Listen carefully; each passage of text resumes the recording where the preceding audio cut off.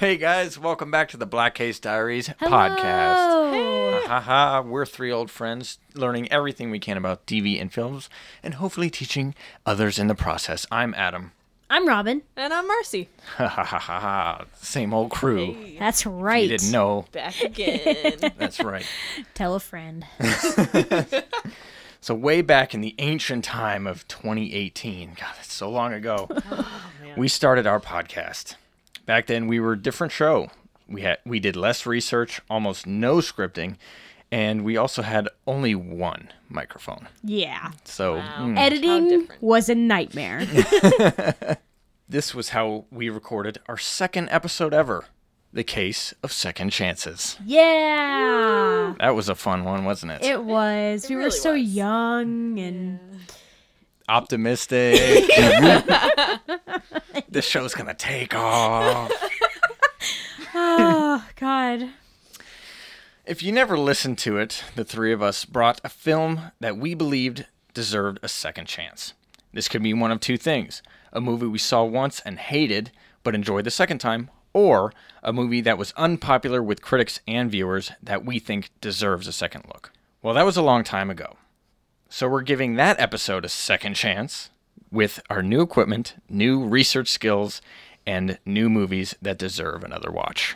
That's right. Yes. Woo. Yeah. Yeah. It's like a reboot, but not really. Yeah. It's like a C-boot. It's like a sequel. Oh, Reboot. yeah. All right. We'll go with it. Cool. So the idea of this episode, everyone should see a movie at least twice. That's what we say. Why? Well, because context is everything. Maybe you were in a bad mood the first time you watched something. Maybe you had unrealistic expectations based on all the hype surrounding the movie. Maybe you were in a difficult place in your life, or recent events swayed your opinion. Of course, different people have different tastes.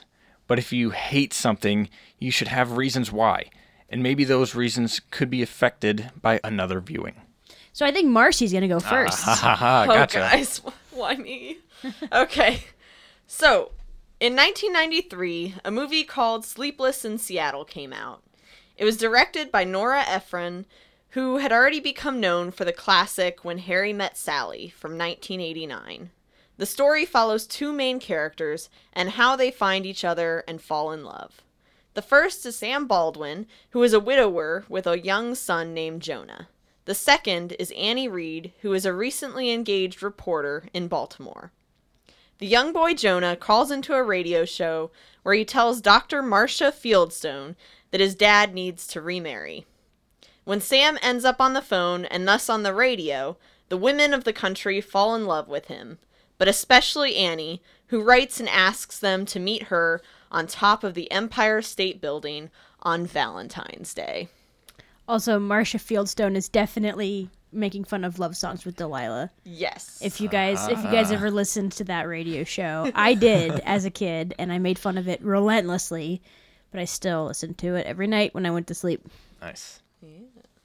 So, who created this movie? Well, film producer Gary Foster brought Nora Ephron on to direct Sleepless in Seattle.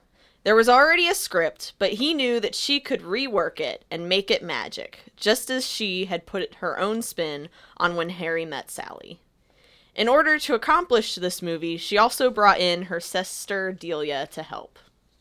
So this movie, I received it as a gift from my brother Greg and my sister-in-law Janine.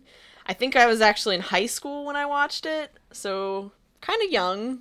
And, of course, it's one of those classic romantic movies that everyone hears about. You know, how could you not? It has Meg Ryan and Tom Hanks as the leads. Yeah, Tom Yeah. Hanks is like, whenever he does anything, it's just all over the place. Yep.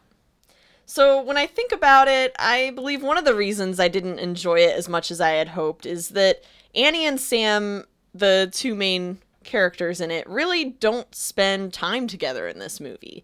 They're mostly separate, and they're explored individually until the final scene when they officially get to meet each other. And at that time, you know, I'm in high school. I want these romantic movies where, you know, they're spending time together. Yeah. And You want sexual tension and Yeah. chemistry. Most romances do that, so Exactly. it's not unrealistic. no. And I would also be remiss if I did not say that it bugged me that Bill Pullman was the man that Meg Ryan leaves. I forgot that was Oh, Bill wow. Pullman. Yes. Yes. Oh, so boy. Bill Pullman is her fiance in this one, which He's she weird, leaves. though. He is weird. He's weird. So, up to this point, I had watched movies such as Spaceballs and While You Were Sleeping, which had him as the handsome leading man. It felt wrong that he was the allergic, sneezing, and almost unlikable fiance in this movie. Oh, they like Yeah. forcibly made him. Yeah, he was not very appealing. unattractive, really. yeah. Yeah, they do this a lot, where they'll make the person that they're already with unappealing, so that the audience doesn't feel so bad about her leaving him. Yeah. Yeah. The ones for me that make it really easy are when they're obviously the biggest asshole you've ever seen. Oh, yeah. It's like, Yeah. well, get rid of No. that guy for They, sure. Yeah. They did not do that in this movie.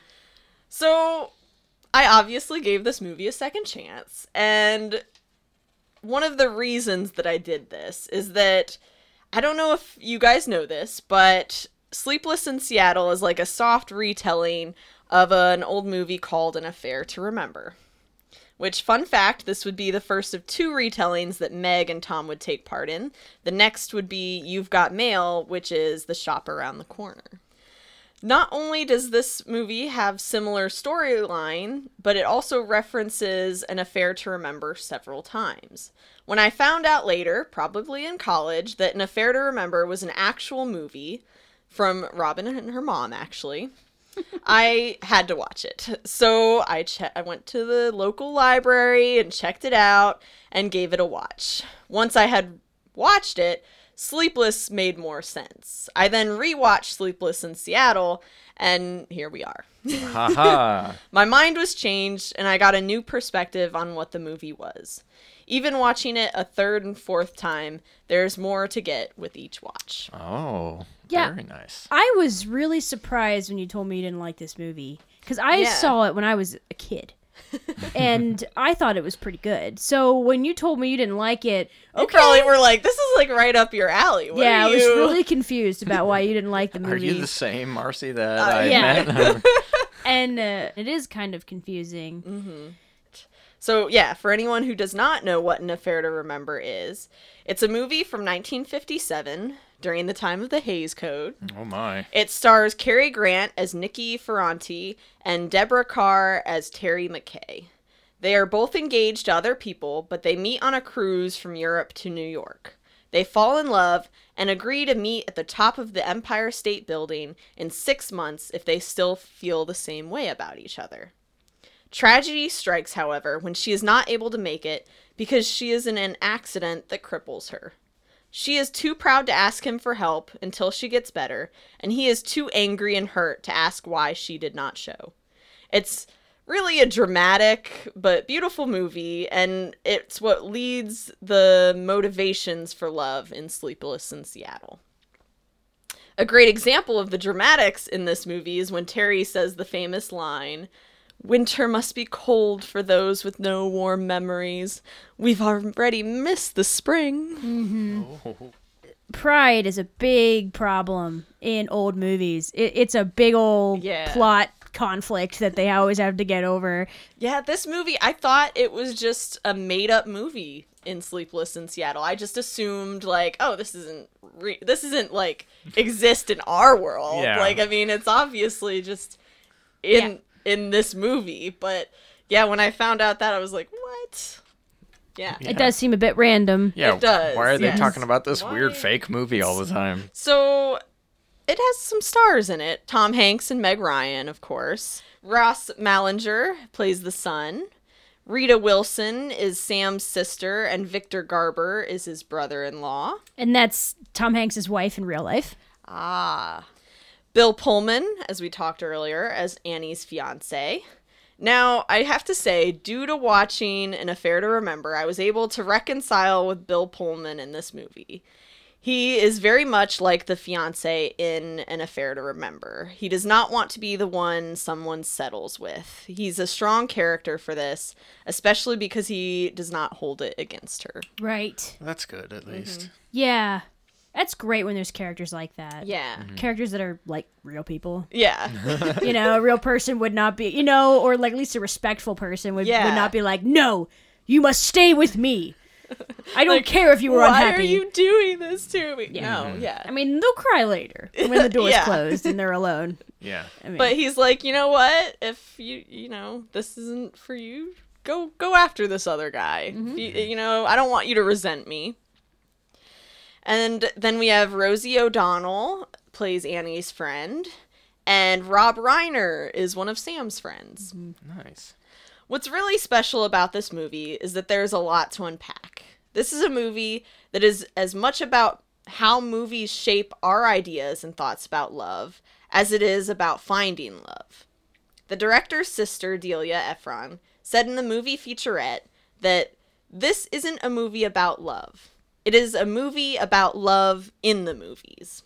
Oh, okay. Yeah. I like that. yeah. Isn't that cool?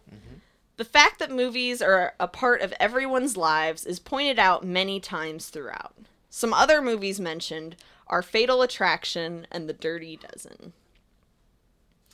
There's a scene actually where the character Sam, is talking to his young son, and they're fighting about whether or not they should go see this random woman at the Empire State Building. And Sam said, there is no way that we are going on a plane to meet some woman who could be a crazy, sick lunatic. Didn't you see Fatal Attraction? You wouldn't let me. Well, I saw it, and it scared the shit out of me. It scared the shit out of every man in America. And there's actually a lot of amazing lines within this movie. There's a scene where Annie is talking to Becky, her friend. So Becky is played by Rosie O'Donnell. They're also watching a scene from An Affair to Remember at this part. And Annie says, now that was when people knew how to be in love. They knew it. Time, distance, nothing could separate them because they knew. It was right. It was real. It was A movie. That's your problem. You don't want to be in love. You want to be in love in a movie. I mean, in the movies, the kind of love they depict is never wrong. Yep. So, Then there's one last one, and this one, it's when Sam is talking about his wife that has passed away, and he says, it was a million tiny little things that, when you added them all up, they meant we were supposed to be together. And I knew it. I knew it the first time I touched her. It was like coming home, only to no home I'd ever known. I was just taking her hand to help her out of a car, and I knew it. It was like magic. aww. Movie magic. Crowd goes, aww. So I picked this movie because I did not like it upon first watch. I was probably in the minority on this, being that it currently has a 6.8 out of 10 on IMDb, a 74% on Rotten Tomatoes, and a 72 on Metacritic. At the box office worldwide when it came out, it made $227 million. So even though it came out around the time of Jurassic Park, it did pretty well for itself. Even Roger Ebert had this to say about it. Sleepless in Seattle is as ephemeral as a talk show, as contrived as The Late Show, and yet so warm and gentle, I smiled the whole way through. Very nice. Aww. But it ain't got dinosaurs in it, I'll tell you that much right now. So I have a few fun facts for you here. Lydia Ruth, the smokes lady. Spokesperson is the person on set who hands out cigarettes to everybody. Yeah. They used to have those back in 1993. Did they really? No. It sounded like it could be legit, though. I mean, they probably, in like early Hollywood, they probably did have like a cigarette person. Probably. Lydia Ruth, the spokeswoman for the corporation that runs the Empire State Building, said that after the movie was released, people kept calling to ask if the heart could be displayed on the sides of the building, like in the movie. Unfortunately, they could not because it had been computer generated for the movie. Yeah. Bummer. Yeah, which now watching the movie, you can definitely tell. You can be like, that's computer generated. But I can see how then it would have been probably pretty good, graphics for then. The final scene at the Empire State Building almost did not happen. They had been turned away from shooting at the building. But luckily, the director, Nora Ephron, was able to pull it off because she knew the publicist for the building's owner. The owner, Leona Helmsley, was currently in jail for tax evasion, but allowed them just 6 hours to shoot those final shots. Oops. Yeah. So, I don't know how she was able to keep the building in her possession, but... And this movie was so popular that it actually became a stage musical at the Pasadena Playhouse and was set to be made into a Broadway production and have a London premiere. And even through COVID, they were still planning for a socially distant opening in London during August of this year. And we'll link to a little sneak peek of one of the songs called Out of My Hands. That's pretty cool. I didn't realize that it was like right now happening. Like they now they want it to be a thing. In 2013, I believe, it was the Pasadena Playhouse. Okay, but so there. Yeah, so it's taken a little while. It's kind of progressed through the years, but yeah. So Cool. that was my second chance. I gave it a second chance, and Wow. I'm glad I did because I like it. I'm glad you did too. Yep. Second chance success, right? Yeah, that's right. This is why we watch movies twice, Yes. at least. All right. My turn. As far back as 1999, Pixar, of all companies, had an alleged interest in creating a sequel to the 1982 film Tron, after it garnered a cult following. Rumors further ignited after the 2003 release of the video game Tron 2.0. But it wouldn't be until 2005 when Disney would finally begin a somewhat lackluster effort to devise that sequel. They began by hiring Brian Klugman and Lee Sternthal as writers. Then Joseph Kosinski was brought to direct 2 years into the project. As he was not very optimistic about Disney's Matrix-esque approach to the film, Kosinski filmed a high concept which he used to convey his version of the Tron universe and convince Disney to fully greenlight the film.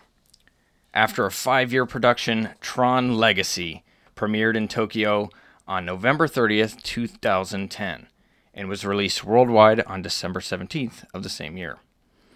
Upon its release, the film received mixed reviews.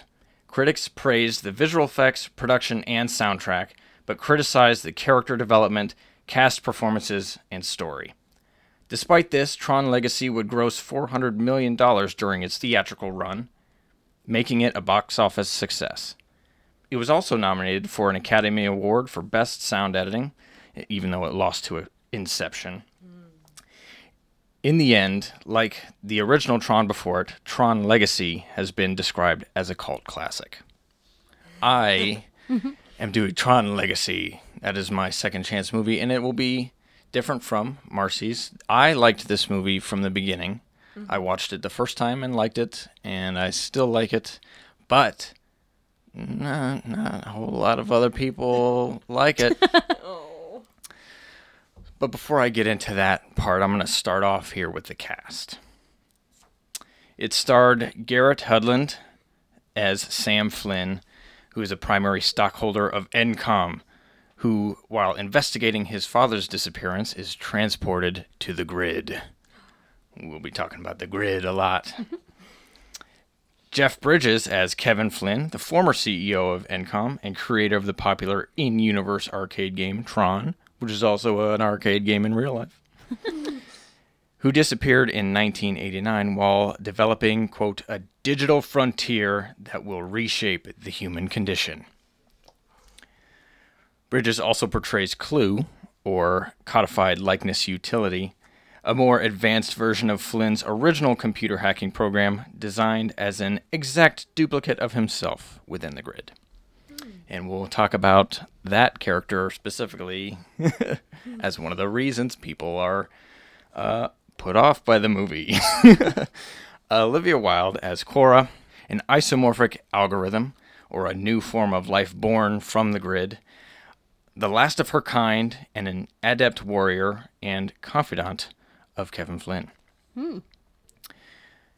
Next we have Bruce Boxleitner as Alan Brady, an executive consultant for Encom, and close friend of Kevin, who, after receiving a cryptic page from the office of the shutdown Flynn's Arcade, encourages Sam to investigate its origin. And Boxleitner also portrays Tron, and he was also Tron in the original Tron movie, too. Michael Sheen as Castor, a flamboyant supermodel program who runs the end-of-the-line club at the top of the tallest tower in the system. He is probably the wackiest character in the whole movie, and I think they did it on purpose.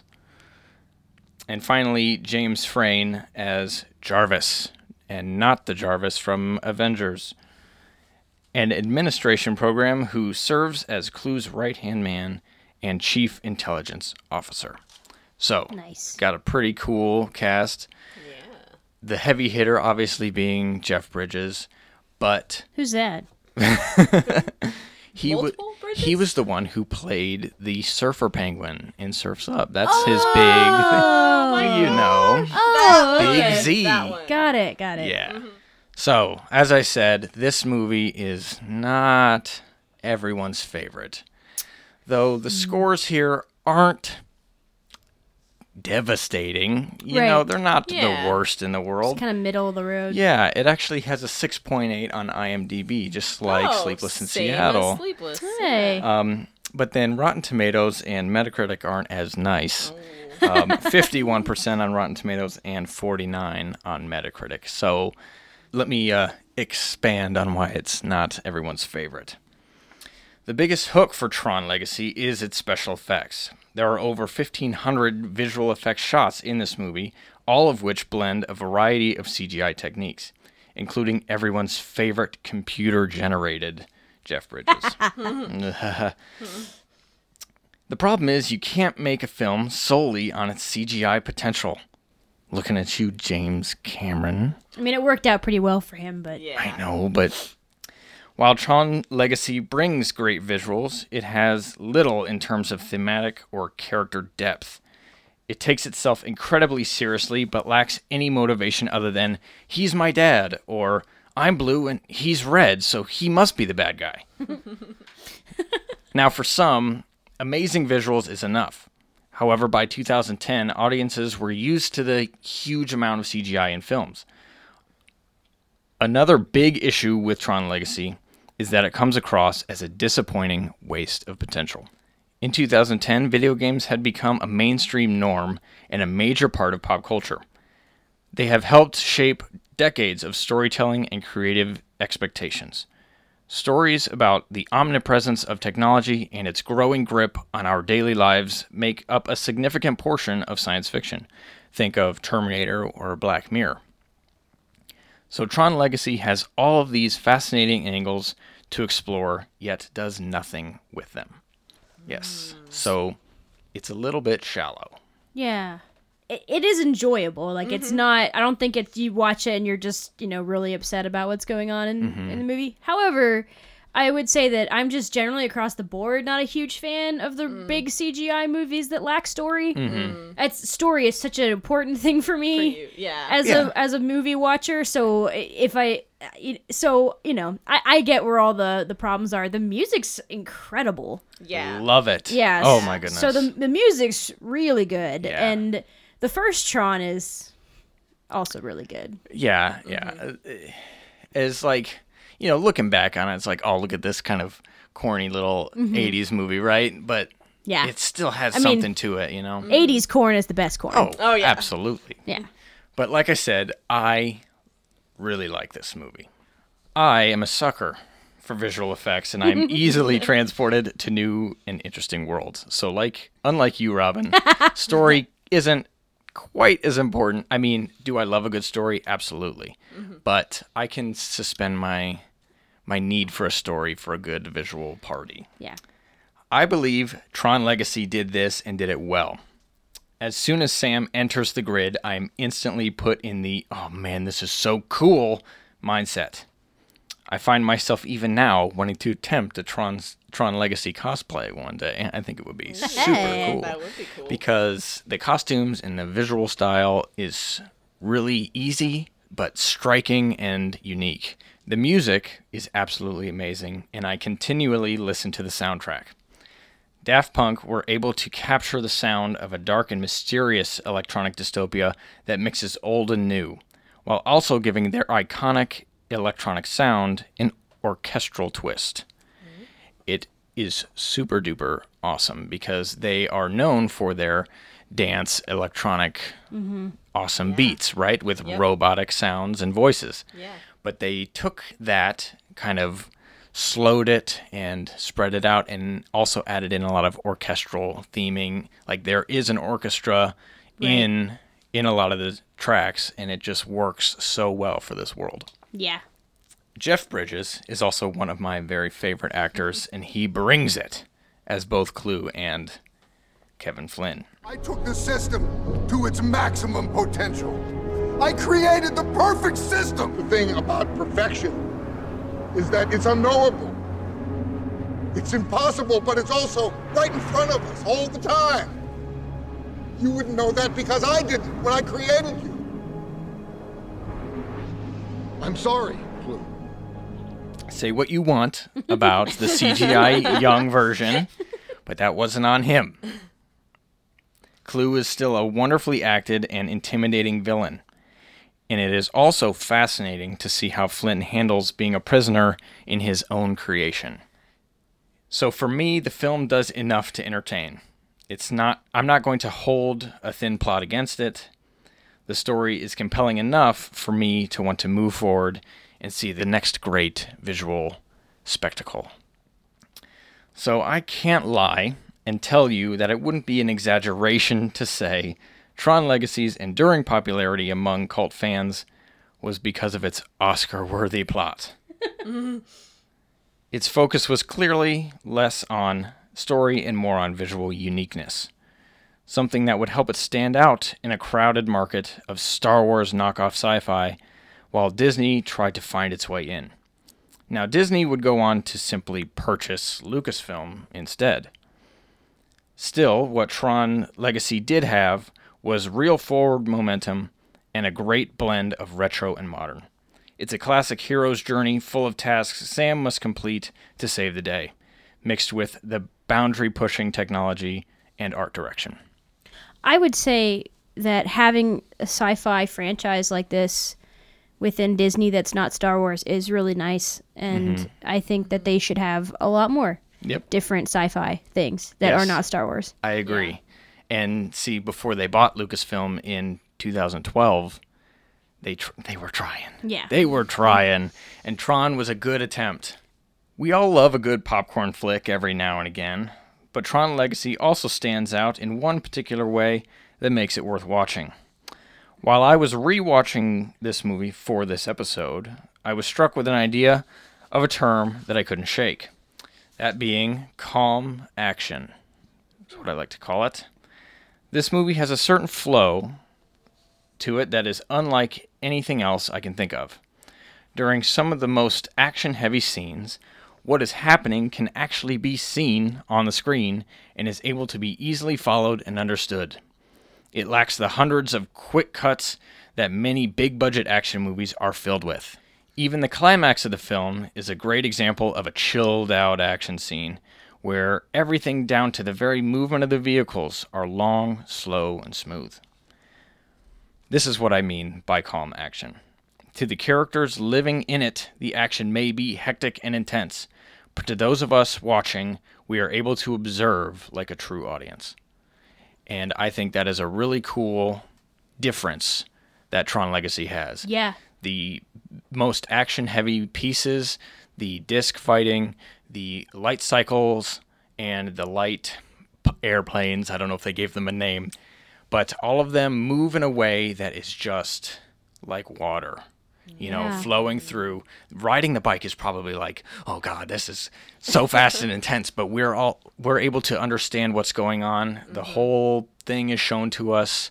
We can see bad guys coming a mile away, that kind of stuff. It's a really different way of filming and editing action together because it's all one big piece and it's not a zillion and one cuts where we don't even know what's going on. Yeah, that's really cool, actually. It's a really great way to do it because it is so easy to be overwhelmed when action movies do all of these cuts, and I would even say the Avengers movies do too many cuts. Oh, yeah.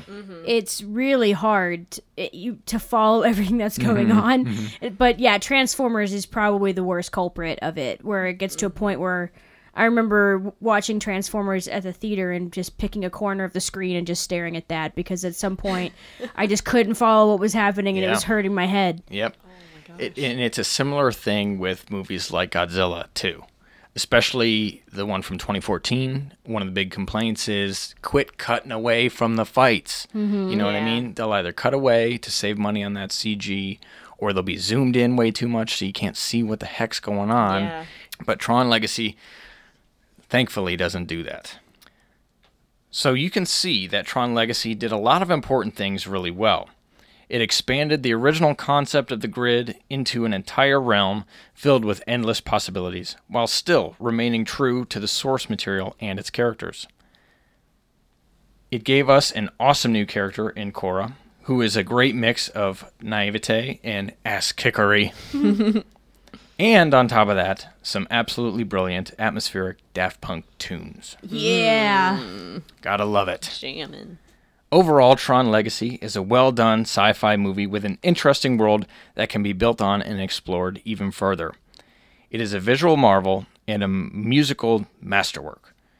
So even if just for a taste of the original Tron nostalgia, it deserves a second chance. Let's go watch it right now. I know. Let's Just do it. stop the episode. It's on Disney Plus, All nice. right. and it's available.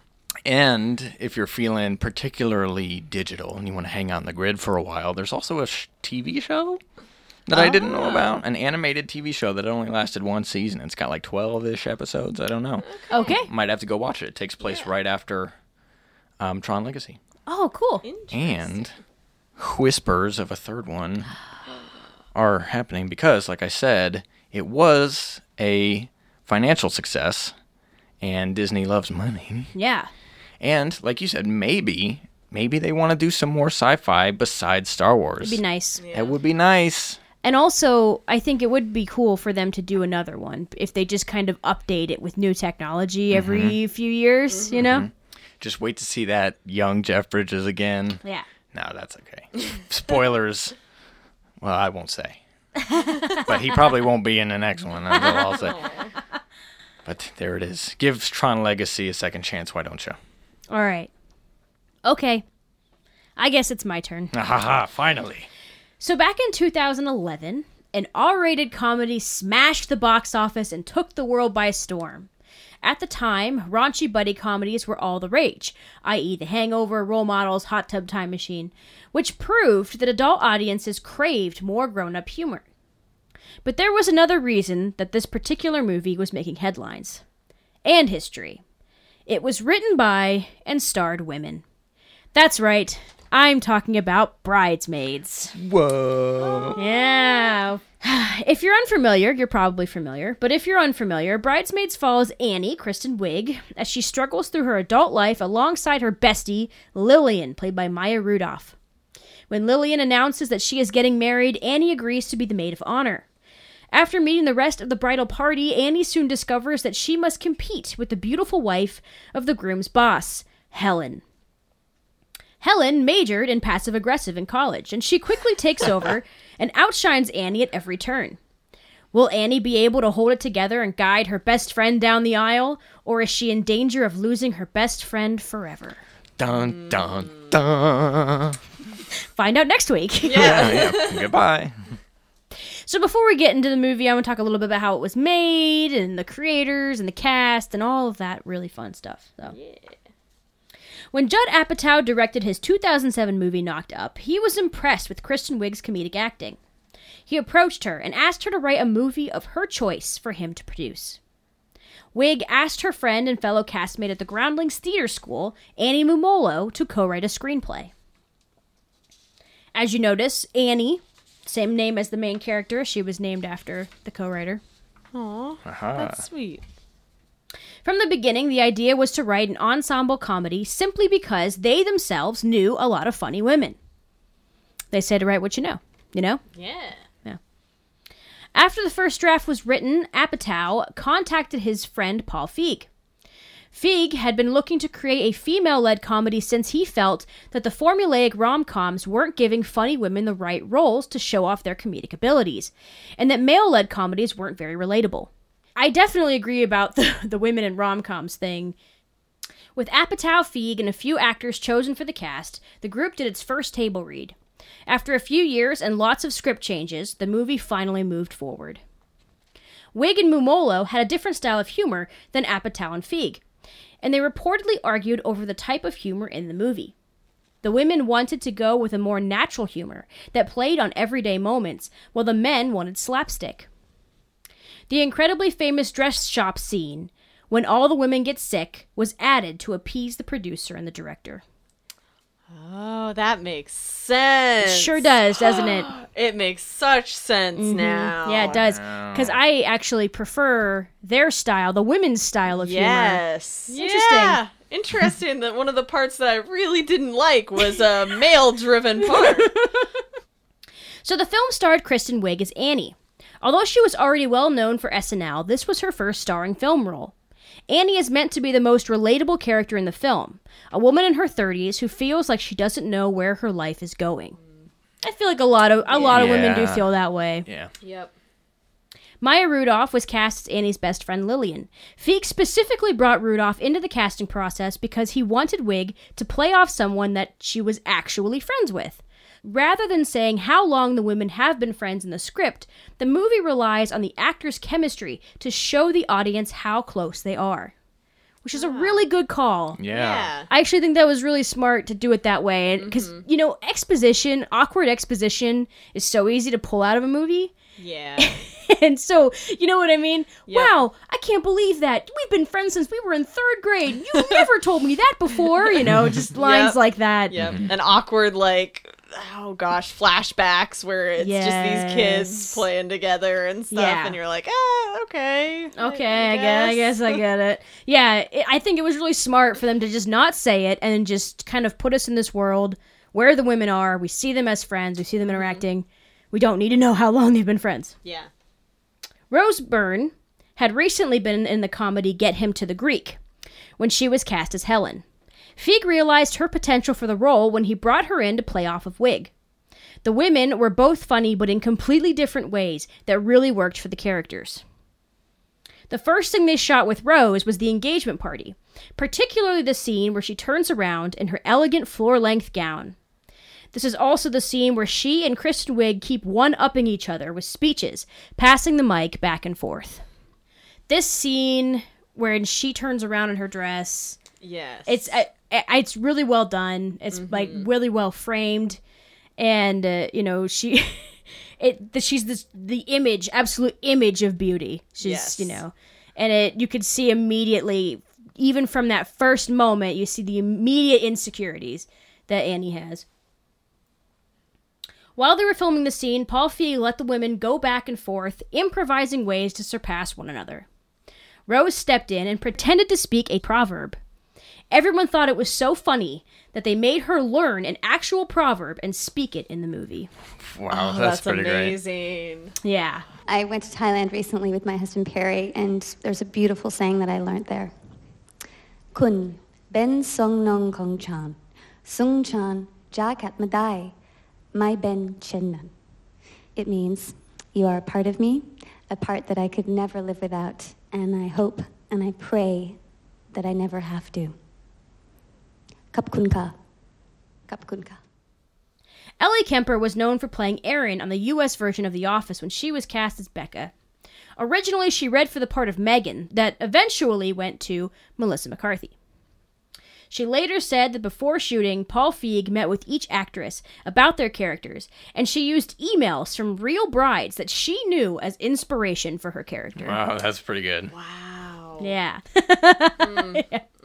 I know. You imagine being friends with Ellie Kemper and you go to the movie and you see her, she says something in the movie that you said in an email to her. Oh, and you're just my like, gosh. oh my God. Shit. How dare you? It's not me.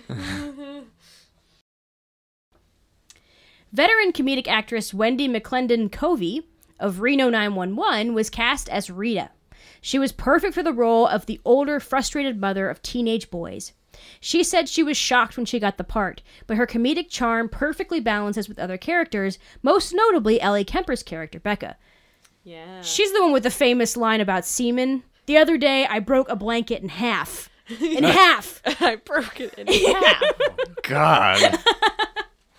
Yeah, they really do balance each other out. You got the older mother that has kids and is married for years, and then this new bride who just got married not too long ago. She says she wants kids, and Very idealistic. Yeah. And, yeah. When Bridesmaids took off, the obvious standout was Melissa McCarthy. The movie made her a household name for her strange and hilarious portrayal of Megan, a part that was almost cut when Feig and Apatow had trouble finding an actress for the part. When McCarthy read for the part, Feig didn't originally understand what she was doing. He said it was kind of weird, and it took him a little bit to realize that it was one of the funniest things he'd ever seen. Oh, man. She went in such a strange direction. McCarthy has actually said that she based her performance on Guy Fieri. Oh. Wow. Wow. Is that a Yeah. compliment or? I don't know. I don't know. I That don't dude know. from Ohio, huh? Yep. That's true. We know how to make them. Yeah. He's from right here in Flavortown. Another standout moment for McCarthy was the speech Megan gives to Annie to get her back on track later in the movie. Originally, the speech was written for a bill collector who would urge Annie to get it together over the phone. But the writers realized that the scene would better suit a character that the audience already knew. Now you gotta stop feeling sorry for yourself, okay? Because I do not associate with people that blame the world for their problems, because you're your problem, Annie. And you're also your solution. McCarthy also got the chance to work with her husband. He plays the air marshal on the plane. Oh, that's cute. So cute. Yeah, and they get together in the movie. Annie Mumolo, who was a co-writer of the movie, is in the movie too. She is only in one scene. She appears on the airplane as a stressed passenger. Oh my gosh. She has That's the her? yes. She has this really funny line where she says, "Last night I had a nightmare that the plane went down. You were there." So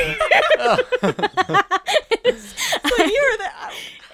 They're complete strangers. Like, what? How could I be there? You didn't know me. It was easy for her to appear in the scene as she was on set for sudden rewrites. She was also very pregnant at the time. Oh my goodness. John Hamm is also in this movie. He plays Ted, Annie's original love interest and fuck buddy. Hamm is actually uncredited for the role at his own request. He was afraid that his name would make audiences think that the film was more dramatic than it was, thus hurting it financially. Oh, I guess that that's was pretty sweet. nice then. Yeah, so he took his name, asked them to take his name off of Are you it. sure it wasn't just because of the role he got? Yeah, John Hamm is quietly a comedic actor. He just kind of Yeah. shows up in comedies. It's just like when we talked about those Zaz comedies. Yes. Like Airplane, where I was the thinking that actors exactly. really aren't comedic actors, but the way they do it is just so funny. Yeah. Chris O'Dowd plays the lovable Irish cop, Nathan Rhodes. Originally, O'Dowd was meant to put on an American accent, but the filmmakers liked the authenticity of his Irish voice, and they even rewrote the character to be Irish for him. Thank goodness. Yeah. Like what? They really, they made the right call. They really did. Seriously. Best part of the movie. Yes, absolute. My favorite. Doesn't matter. Favorite part Yep. of the movie. So Bridesmaids made $169,106,725 in the U.S. and $288,383,523 worldwide. Wow. Nice. Yes. Its obvious success paved the way for more R-rated female-led comedies and films in general.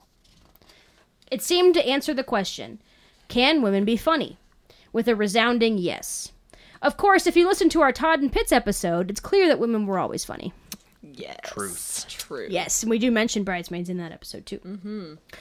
So the ratings that the movie got on IMDb, 6.8 out of 10. All three movies tonight Damn! were 6.8 out of 10 on IMDb. We did not plan that. No, we did not know. It was pretty funny. Rotten Tomatoes, it got a 90% from critics and a 76% from the audience. And Metacritic gave it a 75. Nice. So I think out of the three, it's the best rated movie so far. Yeah. Especially by critics. Holy cow. Yeah. Yeah. So you're probably wondering why I'm talking about Bridesmaids, because obviously it's a well-loved movie. It's very, very popular. I did not like it the first time I watched it at all. Actually, I would go as far to say that I disliked it, almost hated it. Oh, boy. Yes, I absolutely was not a fan of Bridesmaids. I think it was a combination of things. Too much hype, and it wasn't really my brand of humor. I loved Chris O'Dowd, though. That's the one thing that never changed. Oh, yeah. I had just graduated high school, so I didn't really relate to what was happening in the movie, and yet I almost related too much. The scene where Annie gives the speech at the engagement party, which I just talked about with Rose Byrne, gives me terrible secondhand embarrassment. It was really hard for me to watch her be so insecure in her friendship and get pushed away from her best friend by this seemingly horrible woman. If you pull yourself out of it, it is hilarious. It is a very funny scene. But I just remember, oh God, I felt so bad watching it. Because you already, at this point, Annie is your she's your lead protagonist. You are following her, and you're watching her go to this party. Her life's kind of falling apart. And already she's competing with this perfect woman. And it's actually really great because there's never really a moment where she really embarrasses herself. Like, she doesn't fall on her face or anything like that. No.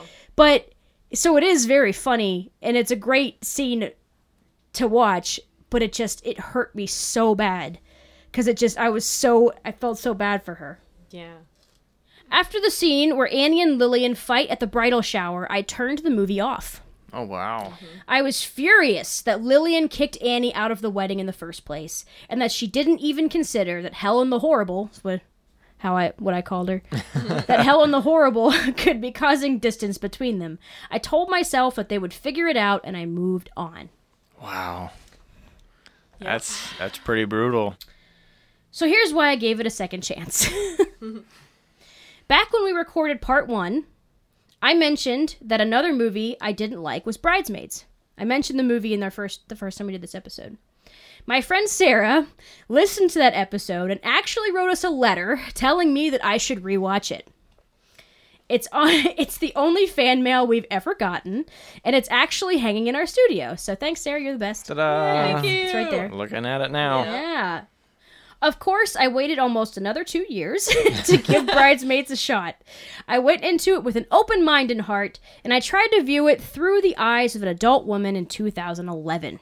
Kind of tried to do some time travel, tried to go back a little bit. Yeah. Since things are slightly different now. Mm-hmm. So here's why I was wrong. I bet you're all wondering this. Wow. Yes, why? Yeah. While I was researching the movie, I found a quote from Kristen Wiig where she expressed that the women making the movie didn't understand what a big deal it was at the time. I can relate to that, because even though I knew there weren't a lot of raunchy female comedies, I still didn't understand how this movie could change Hollywood. But even all that aside, I barely gave the movie a first chance. It hit close to home in a way that made it hard for me to watch. I could not stand to watch Annie and Lillian fight. I had such a hard time when Helen stepped in and took over. I was so tired of women being compared to each other and of this constant competition, and that's what I saw in this movie, and that's why I turned it off. Understandable. I mean, if you're just overwhelmed with it, it's just like, why put myself through more? Yeah. Mm-hmm. Yeah. And I really hated the women competing thing. Yeah. But I was wrong to turn it off. In fact, the last act of the movie is undoubtedly my favorite part. When Helen can't find Lillian on the day of her wedding, she comes to Annie for help. Up until this point, I genuinely could not tell if Helen was just a heartless woman, hell-bent on destroying a lifelong relationship, or just a lonely person who took charge just because she's used to running the show. And that's something that, when I was reading reviews of the movie, Roger Ebert pointed that out. He said, Helen's not a bad person. Yeah. She's just used to being in charge. She doesn't really understand what she's doing. Yeah. And I think that there's a little bit both ways. Yeah. I think Helen knew that she was pushing them apart. I think that she knew she was driving distance between them. But I don't think that she was doing it maliciously. I think she was being more defensive. I think that she found a friend finally, and she was lonely, and she saw Annie as a threat. When she needs Annie's help, Helen is not too proud to ask for it. She apologizes for what she's done, and although the apology is way overdue, it seems sincere. Helen is not a bitch. Helen is alone, and she was on the defensive, and she saw Annie as a threat, just as Annie saw her as one. The way these women can mend their differences in a matter of minutes, is in a mostly adult way. There's some things that happen. You know. It really impressed me. I can see how this movie broke new ground in Hollywood. Not only because these women subverted expectations by performing raunchy and sometimes crude humor, but because it showed how women can come together without the typical catty stereotypes. Generally, there's this wonderful ensemble in the movie, and they are all very different women, Yeah. and they generally get along. Yeah. They generally are fine. They're from different, they've got all these different personalities, and there isn't this weird air, they're just funny. Like a faking it just to be part of the group kind of thing. Right. It's really, they're very authentic characters. They're just all very true to whatever character it is. And it's really nice that it's like that. The only issues are Helen and Right. and But Annie. I mean, your movie has to have some kind of drama Exactly. in it. There's got to be some sort of conflict. Yeah. When it comes to anyone, woman or man, shitting in the middle of the street, it's not really my thing. I don't, and that's okay. But that's one scene. When Annie drunkenly struts into first class in the airplane and hilariously delivers the now iconic line, "Help me, I'm poor." That's funny. Yes. The movie was funnier for me the second time. It still made me cringe, but so does Planes, Trains, and Automobiles and The Hangover. Those movies both make me cringe. Absolutely. And as an adult woman, I am grateful that the movie was made to pave the way for more female-led stories. So, Excellent. yes, I'm glad that I finally, made peace with Bridesmaids after almost 10 years. That one's for you. That one's for you, Sarah. That's right, Sarah. Yeah. That's just for you. Yep. Better late than never. Yes. That's right. So 2 second chance successes. That's right. And Woo. 1 potential one if you guys go watch Tron Legacy. That's right. Go watch Tron Legacy. And like it so it's a success for all of us. That'd be great. That'd be great. And if you don't like it, please, @Adam. No. On Twitter. I'm just kidding. Please. But that'll do it for this episode. What a great time it was. I love doing these kind of topic episodes where we kind of bring different stuff to the table. It's a really fun discussion. And I hope we all hope that you enjoyed it as well, dear listener. So that is a case closed. Yeah. Woo!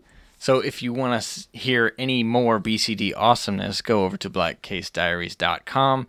It's all there. You know the drill by now, That's right? Mm-hmm. But we would appreciate if you would maybe give us a review on iTunes, check out our Patreon. We got some extra goodies there, some bonus episodes if you can't get enough. So thank you so much for listening, and we will see you next time. Bye.